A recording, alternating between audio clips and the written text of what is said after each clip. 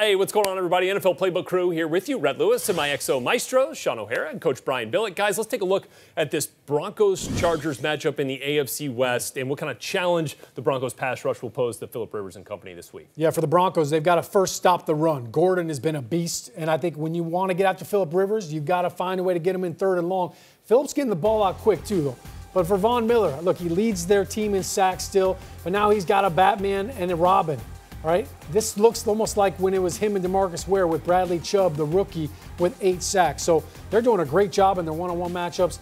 I think that's what this game's going to come down to. And really, offensively, for Case Keenum, he's got to try to find a way to keep up with Philip Rivers. Case Keenum was dynamite in the red zone last year, and that's why John Elway went out and got him. And he just hasn't been the same guy. He hasn't taken care of the football. He hasn't thrown as many touchdowns. This offense looks like it's struggling to find the end zone, especially down there in the red zone. So I think for Case, he's got to have a big game, and this defense can take it over if they can stop the run.